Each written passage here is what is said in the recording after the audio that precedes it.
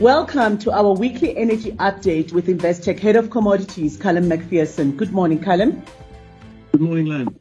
There have been extraordinary scenes of lockdown protests in China over the weekend. How significant is this for energy markets?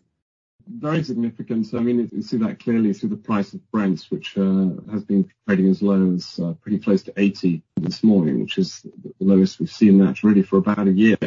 China accounts for around 15% of global oil consumption and is also a very significant importer of LNG. So this kind of uncertainty is very significant for energy markets. And for oil particularly, really China is the only country where we really have these significant concerns around COVID and demand still. So there are really, I think, three key questions for the market now. One is the COVID outlook for this winter. Cases are rising.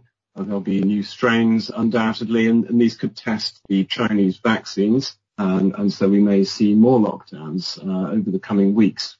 Then we have the impact of social unrest itself. Does this lead to greater economic disruption than just the lockdowns? Would the authorities ease lockdowns prematurely to try and satisfy the protesters and get things back to normal? Does that then lead to higher cases and potentially more stringent lockdowns as a consequence? And then there's also the question of the opening up of the economy next year and whether this protest do accelerate that process. So potentially a more bullish outlook into the next year, but the present situation over the winter is clearly extremely challenging, and markets are very worried about demand as a consequence. OPEC Plus are meeting next Monday. How are they going to react? Well, we had some jitters at the start of last week on a story that OPEC Plus was going to increase output by 500,000 barrels per day. So the market promptly sold off very sharply on that. But the Saudis issued a very strong denial that this was under discussion, and the market went back up again. So that seemed to be a bit of a storm in a teacup. But apart from that, we haven't really had any reports of views being expressed by OPEC Plus members that we can use to work out what OPEC Plus might be thinking at the moment. So pretty hard to say. The COVID in China, of course, is not the only uncertainty on the horizon where oil is concerned. We also have the price caps still being discussed, but nothing as yet concrete in terms of what levels they will be set at. There was the story last week that the EU seemed to be close to agreeing a cap in the $65 to $70 per barrel area. And that actually led to market softening last week. That was quite a bearish sort of figure, because essentially what that would mean is that the cap is being set at a level at which it's probably not really worthwhile the Russians to retaliate by not supplying crude. But anyway, EU members haven't agreed to that cap yet anyway. So that's still up in the air. And we've not really heard anything from the Americans or anybody else about what figures they're proposing for the cap. And yet the fresh sanctions are coming into force on the 5th of December. And yet we don't have any loopholes around that, around insurance and so on.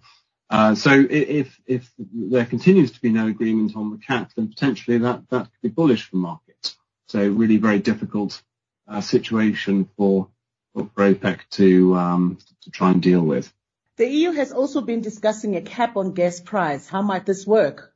This is under discussion for weeks and months. It's always going to be conceptually very difficult. So on one hand, you're trying to put a lid on prices to reduce the squeeze on consumers or the cost to taxpayers of having to subsidize prices for consumers.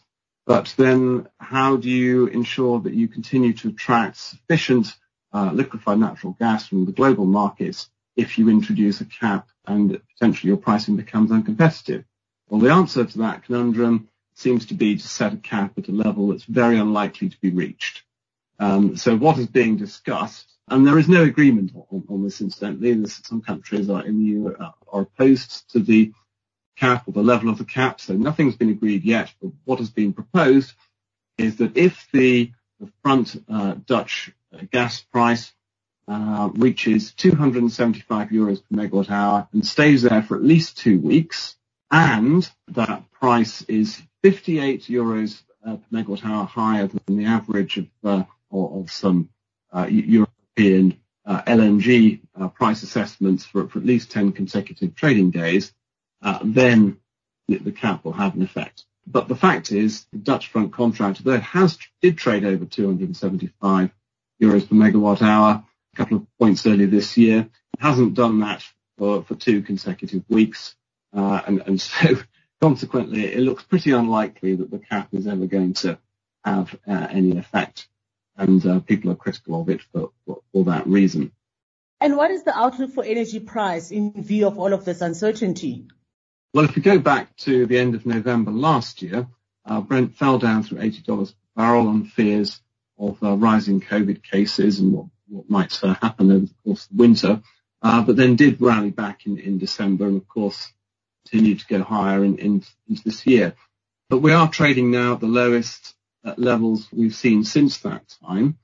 If Brent does break $80 per barrel, there's not really much in the way of support until we get to trendline support in the mid-70s. And then beyond that, we have to think about the lows from December 2021. And we did briefly see Brent trade down to 70 at one point and then to around 65 earlier in December. So perhaps those are some references to think of. Then on the gas, from the gas point of view, it's worth mentioning that though gas in storage did peak at over 95% full in the middle of this month, it is now drawing down quite quickly, as is normal at this time of year with the colder weather and so on. It's also worth noting that the UK gas contract for December is about to expire, so we now look at the next contract. January is the front contract, which is more expensive, over 300 pence per therm. But this contract has done very little, really, over the last month. It's been relatively constant. But having mentioned the drawdown in inventories, which will continue, the price will become more and more sensitive to the weather outlook and any cold snaps. So I think there is a risk of that contract starting to trade. Thank you, Callum. We'll chat again next week. Thanks very much, Len. Thank you for tuning into another episode of Investec's Weekly Energy Update with Callum McPherson. If you'd like to discuss any of the contents of the podcast, drop Callum an email on callum.mcpherson@investec.co.uk or visit investec.com/commodities. Until next time, thank you.